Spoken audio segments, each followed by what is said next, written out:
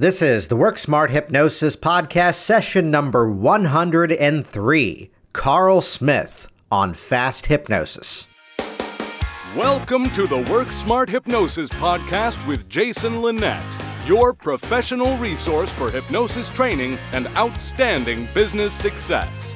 Here's your host, Jason Linett.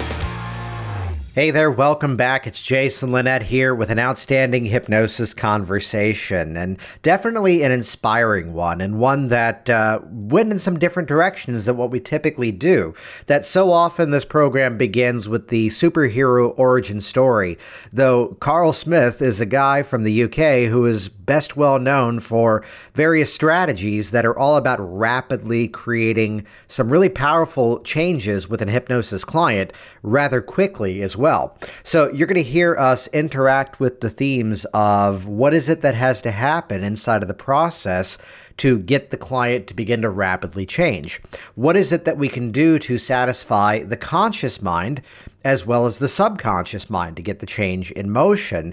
And in many ways, to listen to Karl's incredible story of what he went through, of what things he has personally overcome, to take that and model that style of change for his individual clients as well.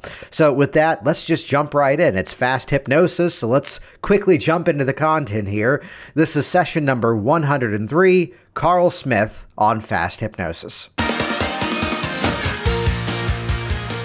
So, Karl, the way that usually we kick this off is with the origin story as to how you got into this. But I want to start this somewhere a little bit differently with you. Okay.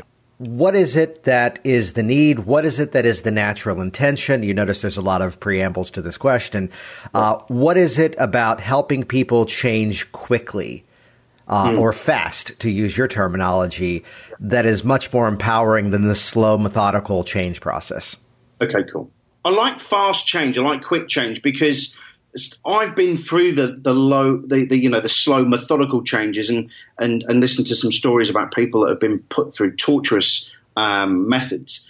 And I like doing it fast because what it does do is it shows the client there and then that something spectacular has happened.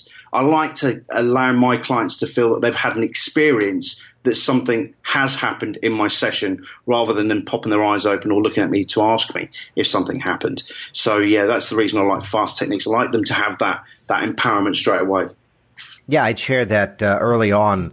One of the frustrations I had when I first got into hypnosis was that conversation after the hypnosis session, which I now have strategies to, inoculate this before it even occurs. But the moment where the person's clearly, let's say it, confused in some way, and they're going, well, what should I do now? What should I expect? How do I know this has worked? Yeah. And there's something about that more rapid style of a change process, whether it's bringing in the kinesthetic, whether it's bringing in the experience of it, that gives the person the instant validation. Okay, yes, something is different here. Yeah, I love it. Most of my students know I call it the Gandalf moment, that moment where they think you're some type of wizard, where they can look at you and they know they're nodding. They're already starting to nod, or they're starting to look at you and go, I can't find it. Where has it gone? What's just happened? And I love that. Love watching people. It really does inspire me looking at people, and that you get that instant change, that spontaneous change as well. Don't get me wrong, and most of your listeners will know it doesn't always happen with everybody. Right. But I do love that approach. My approach is go in, stop the naughty noise, and come out as quick as I can, and without too much torturous stuff going on as well, digging up the past and all that. Yeah. I mean, what would be your thoughts on this statement that it's that phenomenon of single trial learning? It takes only a few moments to take on the issue. It may be compounded over time, but it's kind of the same presupposition we would fold into a fast phobia cure, that it only take a few moments to learn this issue. And my phrasing of it would be that it only can take a few moments to learn something different instead. Absolutely. If it takes a few seconds to go in, it can take a few seconds to come out. The compounding issue is something that can be changed over time as well. But that whatever happened for that to wire itself up to go in and to stay a phobia, a fear, an anxiety, whatever it may be, it only took a few seconds really to go in, and so it can take a few seconds to come back out at the same time. And given resources at the end of the session, and given resources to allow them to manage it straight afterwards is key to it as well. So, it doesn't manifest itself back. And I'm curious just to hear your response on this. Are there certain categories where the conversation we've been having so far perhaps doesn't fit into it? Are there certain categories of change, as it were, where you found that working towards the rapid change may not be the right strategy? Or does it kind of fit into everything? Yeah, well, schizophrenia I've kept away from. That's a personal thing. A lot of people say to me, oh, well, you should be doing this. It's a personal thing for me. Schizophrenia, I think that, things like that, people that have got serious psychosis issues, I tend to leave those. Bipolar, I've had great results with fast ideas, and some not. It's just hit and miss. But generally depression I've been able to turn around in 1 or 2 sessions as well. So it's dependent really. But going back to the initial question, is I don't tend to work with schizophrenia and those sorts of things. And they're an elongated process, aren't they? So I just tend to leave them. Yeah. So then, getting into that sort of mindset of that process, are there things that you're doing even before the session officially begins? And of course, as the practitioner, we know the process begins the moment they're aware of us. But is there certain things you're doing to begin to stack the deck in the favor of the change before the formal process actually begins? Yeah, absolutely. And as you know, is that the process starts for the client as soon as they pick up the yellow pages, the internet or whatever it is that they're looking for support. Something internally has told them to come look for us, and that process starts there. But when they do make that contact with me, when we agree that we're going to work together, because it is an agreement process. Some people I do turn away because I feel that they're not right for me, or that that there's probably other options. I pass them on to other people. However, if we do agree to work with each other, I do start the process there and then, and start with, just start that process kicking off, hypnotic stories, hypnotic stuff over the phone. Really, that's where I start. So yes. So by the time they come to me, they've already started that process, which enables me to then just sign and seal it really at the end of it. Yeah. So let's rewind the story back. What was your experience? What was your story getting into hypnosis?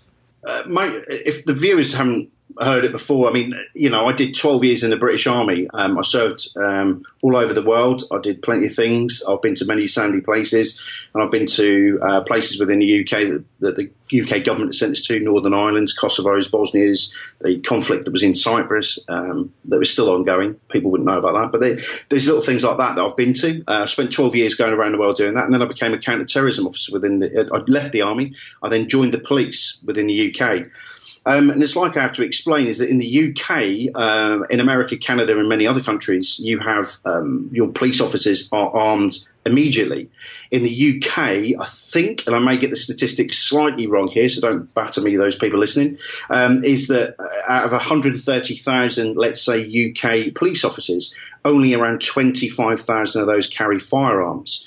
Out of that, it's only roughly around 5,000 of those officers that are trained in firearms actually go to SWAT standard, to what we, to dynamic entry level officers, and that's where I was. So I left the army, I joined the police, became a SWAT officer, for want of a better word, and then went through day-to-day life. But on August the 4th, 2006, I was sat at home and I was run over by a drink driver. And when I say sat at home, I was literally sat in my house when a drink driver decided to appear in through the front of the house. And literally I went out to assist. Initially thought I was assisting somebody that had lost control of a car, and grabbed hold of the car, realised it was a young 17-year-old lad who had been drinking all day at a funeral. He'd been out drinking. He'd been looking for cannabis. He'd been looking for cocaine. He told us openly in the statements what he'd been up to. And I wrapped my hand around the seatbelt for some strange reason. Wrapped my hand around the seatbelt, and as the car fell down, I got trapped underneath it, was dragged approximately 80 yards backwards. And then when he realised he couldn't get out, he hit me again and had the common decency to take me all the way back home again and left me out the front, which left me with severe leg injuries, back injuries, shoulder injuries, arm injuries, minor fracture to the skull, C2, C3 slightly damaged as well. So when people see me running around like a headless chicken, it's probably because I've got more internal damage. But no, that happened. My body started to fix, and after 18 months, I started to come off the tramadol and the pregabalin, painkillers and all that, high-end painkillers. And what happened then is this horrid little creature called post-traumatic stress came out. And like I've mentioned to many people before, it was like this horrid creature really starting to come out. It was horrid, and lack of sleep, anger, frustration. There was numbness, devoid of any human contact really. And with my partner at the time, there was nothing. I had nothing to give. I didn't think, at the time, I didn't realise myself it was actually happening to myself. It was others that were watching. And as I slowly came off the tramadol and pregabalin, more and more as my body fixed, it was then quite apparent that the post-traumatic stress was becoming a demon itself. And what happened was it just became more and more volatile until eventually I started sneaking tramadol and pregabalin into Jack Daniels in first thing in the morning to try and numb that internal dialogue, that naughty noise, that monkey noise, that thing that was going on, horrid things. And so anyway, moving on slightly, is about 6 months after I'd gone back to work, so we're talking about 18 months, 2 years down the line, a colleague of mine said, "Karl, you're not right." I said, "Yeah, I never have been." So as most people know at HT Live, I've never been right anyway, but the thing is that he just said, "You're not right, you're not you, what's wrong? You were happy-go-lucky, now you are very straight-laced, very aggressive, very quickly to turn on people." And I said, "I just don't know." And he said, "How would you like to know some more about hypnosis?" And I went, go away. It was like, get out of it. The last time I saw anyone under hypnosis, they were trying to get rid of a square egg and, thought they were trying to do this, that and the other, and I thought hypnosis was only funny, and then he educated me, which is what I love doing now, educating people on hypnosis. Is he taught me how to do certain things. He did some hypnosis on me, and after one session with him, it dramatically changed my life. I cried for probably 9 hours, 9 hours. There's some people that are listening to this that were there that day when it actually happened in the UK, and I cried. And I was drinking beer. Funny enough, I was drinking beer. You wouldn't believe that, would you, Jason? I was actually, and while I was drinking a lovely pint of English ale, I was crying and laughing at the same time. Mass ab reaction, mass. You just I can't even quantify. You're just laughing and giggling, and the next minute just crying. And what was apparent is that everything that I'd experienced in my military, my policing, and the road traffic collision that I was involved in, the accident, that I was involved in, had slowly started to pop out like a pressure cooker, a mass pressure cooker. Like somebody had started to lift that heavy weight off and allow the steam to come out. And that is exactly the way that I do things. And from that day, that is why people see the animal as in me in the way that I do hypnosis and love educating people, because it's very key to me to show people how powerful this stuff can be, and if you are in a dark place, that you're not alone and it can be fixed. That's where my passion comes from, Jason. That was me, really. That's how my road to this started. So then, based on that experience, based on the work that you've done with your clients over the years, there are some who would say that there's no value in digging up the past event. There's no value in, quote, dragging them back through the mud of the ab reaction, of the emotional states, and even some of the past events. What would be your response to that? I am not one for taking people back to past events. I never will do. If it's something that I don't need to do. There are many different methods. I've found my methods where I don't have to take people back, all the way back, and relive that. If somebody said to me, I don't want people to get offence in this, but the reason I'm not a big fan of counselling and that type of talk therapy is because when I did go through counselling for what I went through, he did exactly that to me. He attempted to take me through some terrorism things that I'd been through whilst I've been in the military. He also tried to attempt to get me to relive tumbling continuously underneath a car, listening to my bones crunch, which isn't fun, and why would I want to do that? Why would anybody do that to anybody? And that's why I deal with the person that's sat in front of me, and I deal with the emotions and the things that are going on there and then. And I get down to the root cause, but in a very, very, very, softly manner rather than very direct. I don't need to. I deal with the person there and then. I don't drag them through the mud. Yeah. So if anything, it's more dealing with that emotional state, and by doing so, that's going to then trigger back and do that cleanup for you. Yes, absolutely. And I find that by clearing up the emotive states and by removing that emotion, it's like people always, when I'm always doing my courses, Jason, it's people always say, well, how do you get rid of it? I will never, ever get rid of what I witnessed when I was in the military. Never. I will never get rid of the night on August the 4th, 2006, when I was run over. However, I remember them, and I remember the things now very clearly. However, the emotive and the emotion that goes with them has completely gone. The rawness, that horrid rawness that went with them as well, is now gone. It's completely gone. And that's what I work with. You can't erase the memories like that. Right. You can't. There's no point. But it's the emotion that I deal with. It's that rawness that I love to show people that we can change. And it's like I always say to people as well, that the worst day of my life was the best day of my life. If I hadn't been run over by a drink driver, I wouldn't be sat here talking to you and your great listeners now, would I? So it's about how I can talk about it now. And yes, time's a great healer. But I did find that night 2 years afterwards, by changing those emotions, was the way that I love working. That's the way I love it. Yeah, and I'd share, this kind of goes back to some of the themes you had brought up a few moments ago, that one of the mindsets that I bring to working with a client would be that everything is an asset. Everything is something that we can now work with. And without addressing, there's different policies, there's different regulations, there's different ethics over here, of course. But here's the guy who came into my office at one point, and I've told the story here before, but he walks in with the story that I smoke because I'm bipolar. And basically, by way of a bit of sleight of mouth, he's walking out now. And because I have this issue that sometimes needs my attention, it's every reason why I never need to smoke again. Yeah. So it's utilizing that as a resource, as a strategy, which to his credit, he was there in my office specifically looking to deal with the stop smoking issue.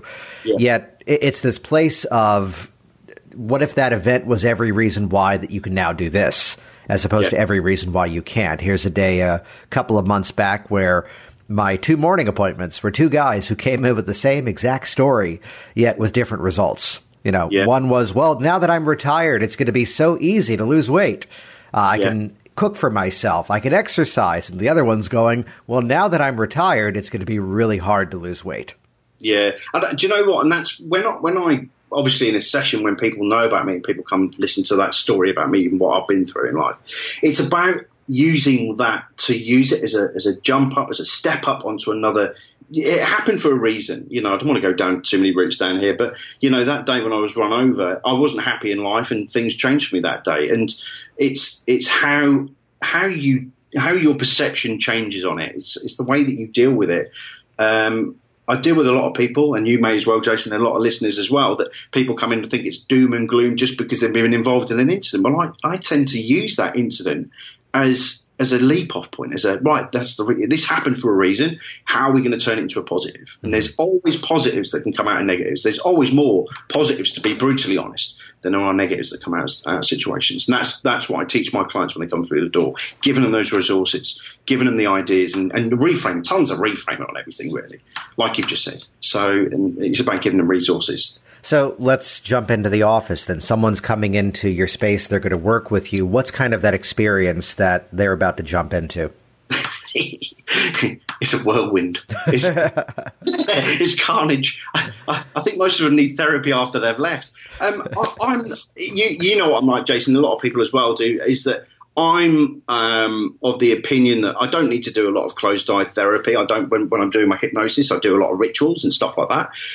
But a lot of the work is done prior to myself going into those ritualistic hypnosis inductions. I do a lot of work prior to that. A lot of work, talking to them, reframing, doing what I need to do, and getting them ready. And then when I've made the change work, I then go into amplification by using hypnosis. That's the way I do it. And giving them the experience, whether it be, I'm taught, like most of us in EFT, TFT, other tippity-tappity things and hypnosis and other things that have gone on.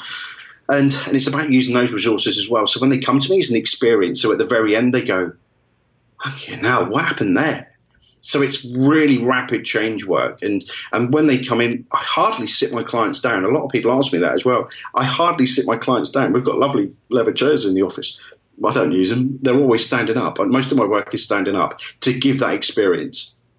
So when they do leave, it's like there is shock on some people's faces, to be brutally honest. I'm very direct. I'm very harsh as well, but people love that. If people want softy and they want to go listen to whales, windy staircases and other stuff, then you can go find somebody else, because you ain't getting it with me. It's very direct, it's very dynamic, and it's very in your face. But do you know what? It works, and that's why I attract people, because it's there and then. People know that they're going to get something at the very end of it. There's something that I'd share that kind of goes along with that the style you're describing is one a little similar to how I'd work with people, that I love the experience of they come into the office and they see what they expect in terms of, oh, there's the big black recliner, there's the dim lights, there's the candles that have never been lit.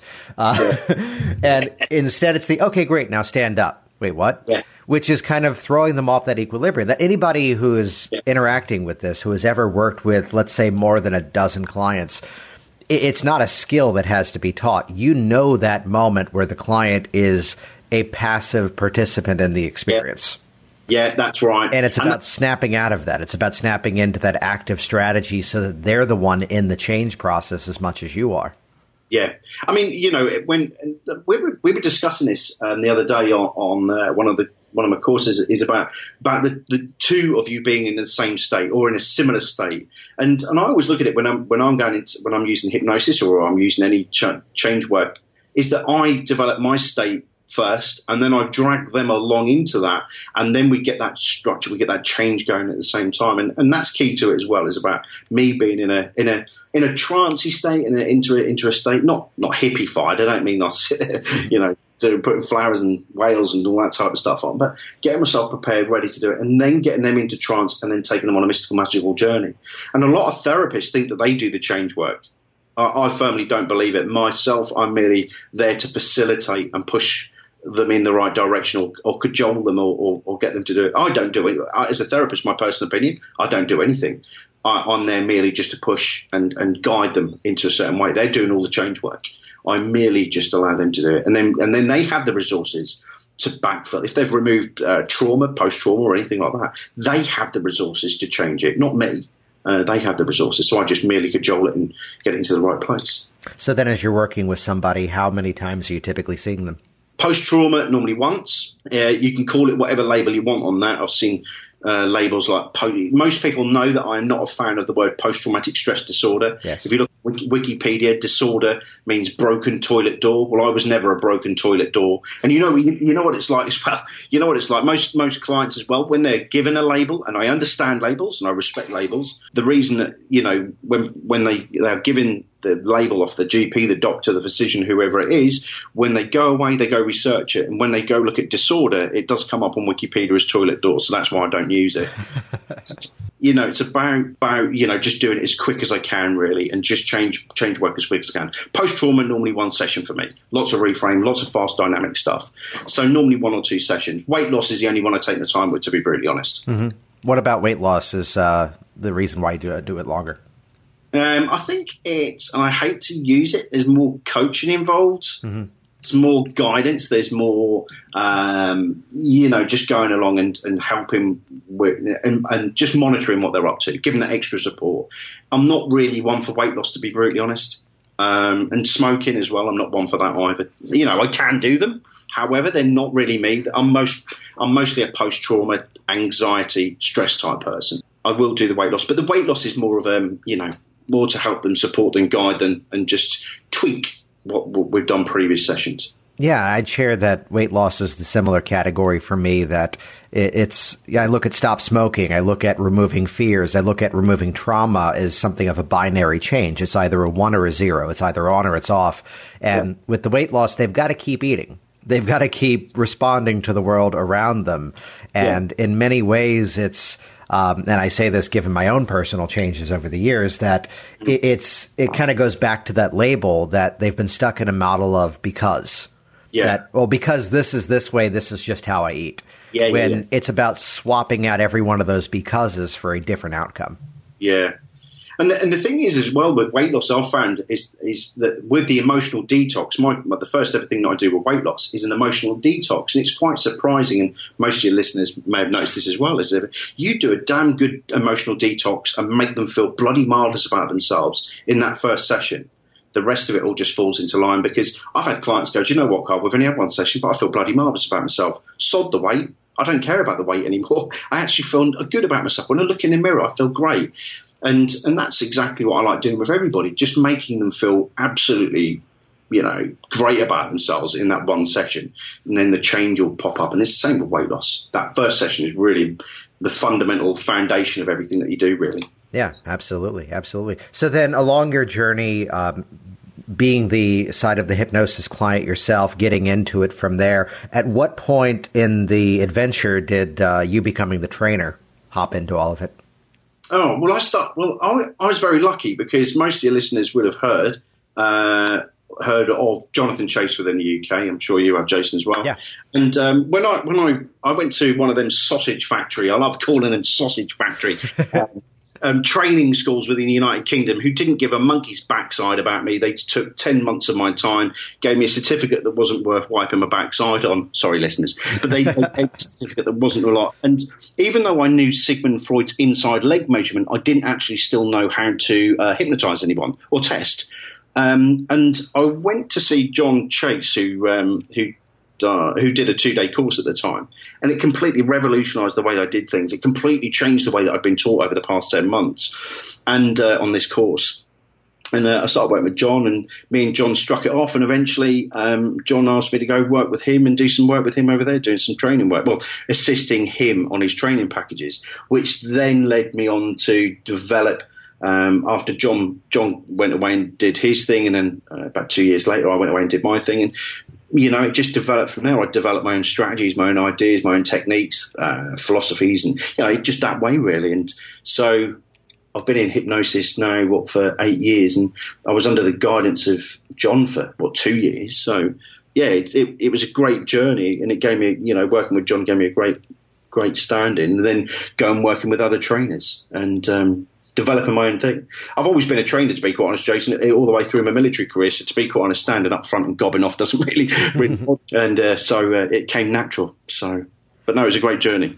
Yeah. Is there a story that kind of stands out of not necessarily you working with a client, but the experience of having a student emulating the results, a student being able to replicate these results that stands out for you? As in, have I got students that are going out there doing my work at the moment, or doing what I'm doing? Yeah, either of that nature or anything else. Yeah. Well, it's funny actually, because it's like with kinetic shift and stuff like that. It's a technique. It's nothing new. It's about modalities and speed and that. We've got our own little private group, and every day, the little shifters, we call them little shifters. Little shifters. Mine are just called workers. You win.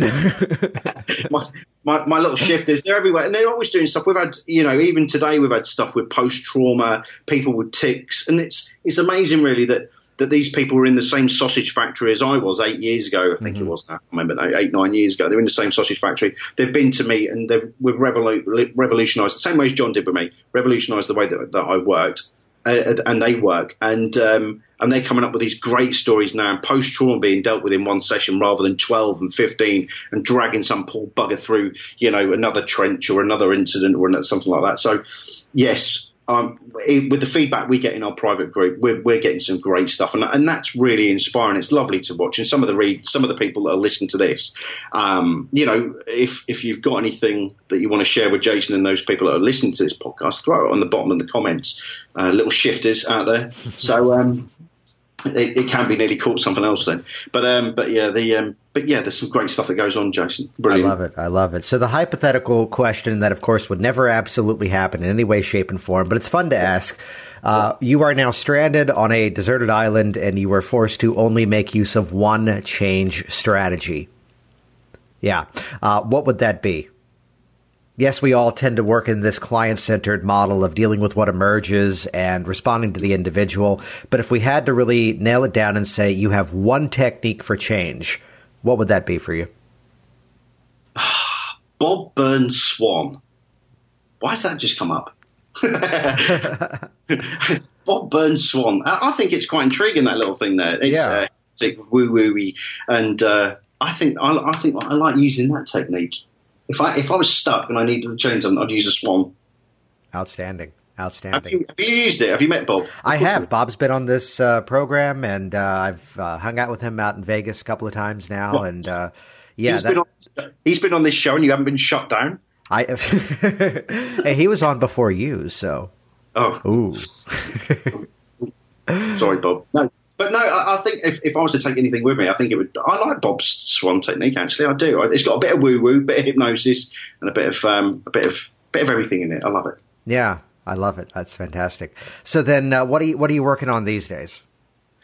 Well, I've got new trainers coming through. I've got people from about 8 or 9 different countries that would like to come work with me and be my trainer and take UK Hypnosis Academy around the planet to where they are to deliver 1 and 2 day packages. So that's the bit that's going on at the moment. We're also working on some ideas to accelerate the confidence of young hypnotists. There's too many, and I'm going to say it again, there's too many, especially in the UK, being bumped out in little sausage factories and offered, the known world when we know it's hard. It's not easy in this industry. Mm-hmm. And they're sold and mispackaged, to be quite honest. Yeah. So my job is, and what I want is I go back to the Karl that used to sit there with a book in his hand going, is my hand stuck to this surface? Do I close my eyes? Do I open my eyes now? Reading a book.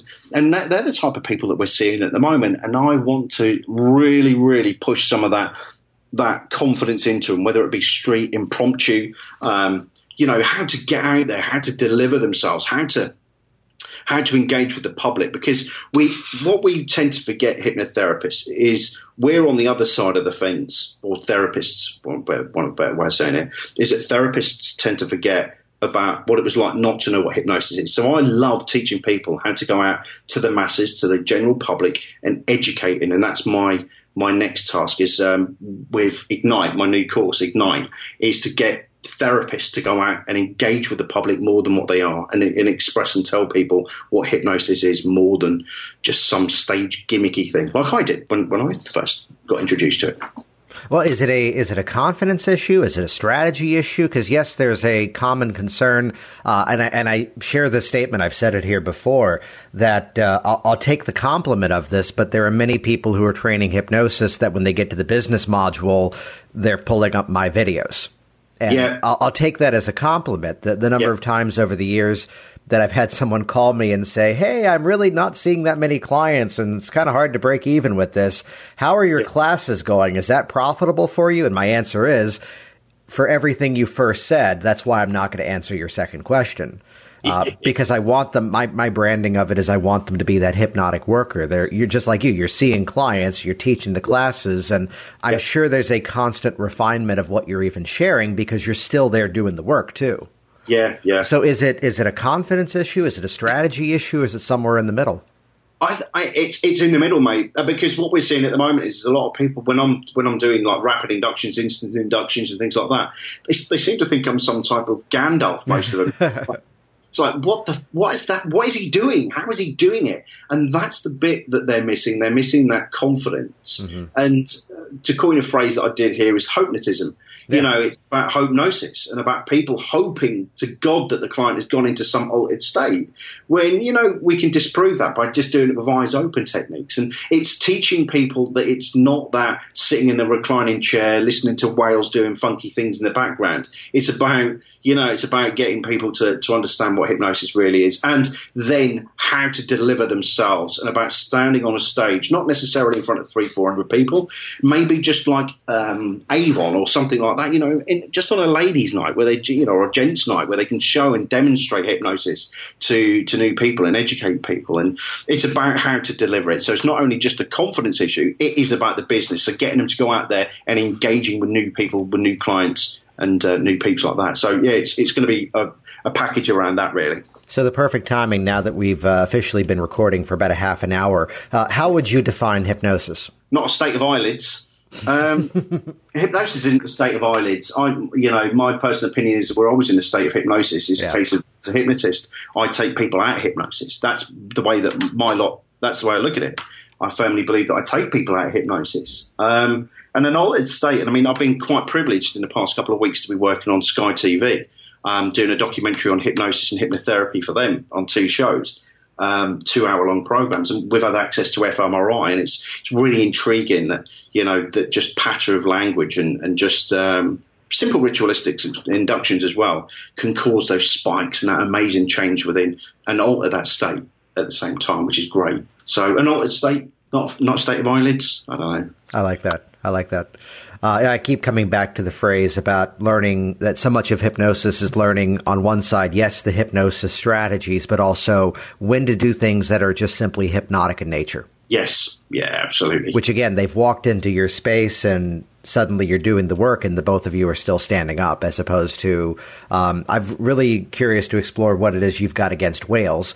But whales, winding staircases and washy noises. Yeah, it's just I don't do any of that. You'd love my phrasing on that, which is that the school that would you make use of a lot of music and the school that would make use of a lot of imagery, the phrase I keep coming back to, you always have to remember that your dream location is someone else's nightmare. Yeah, absolutely. And I think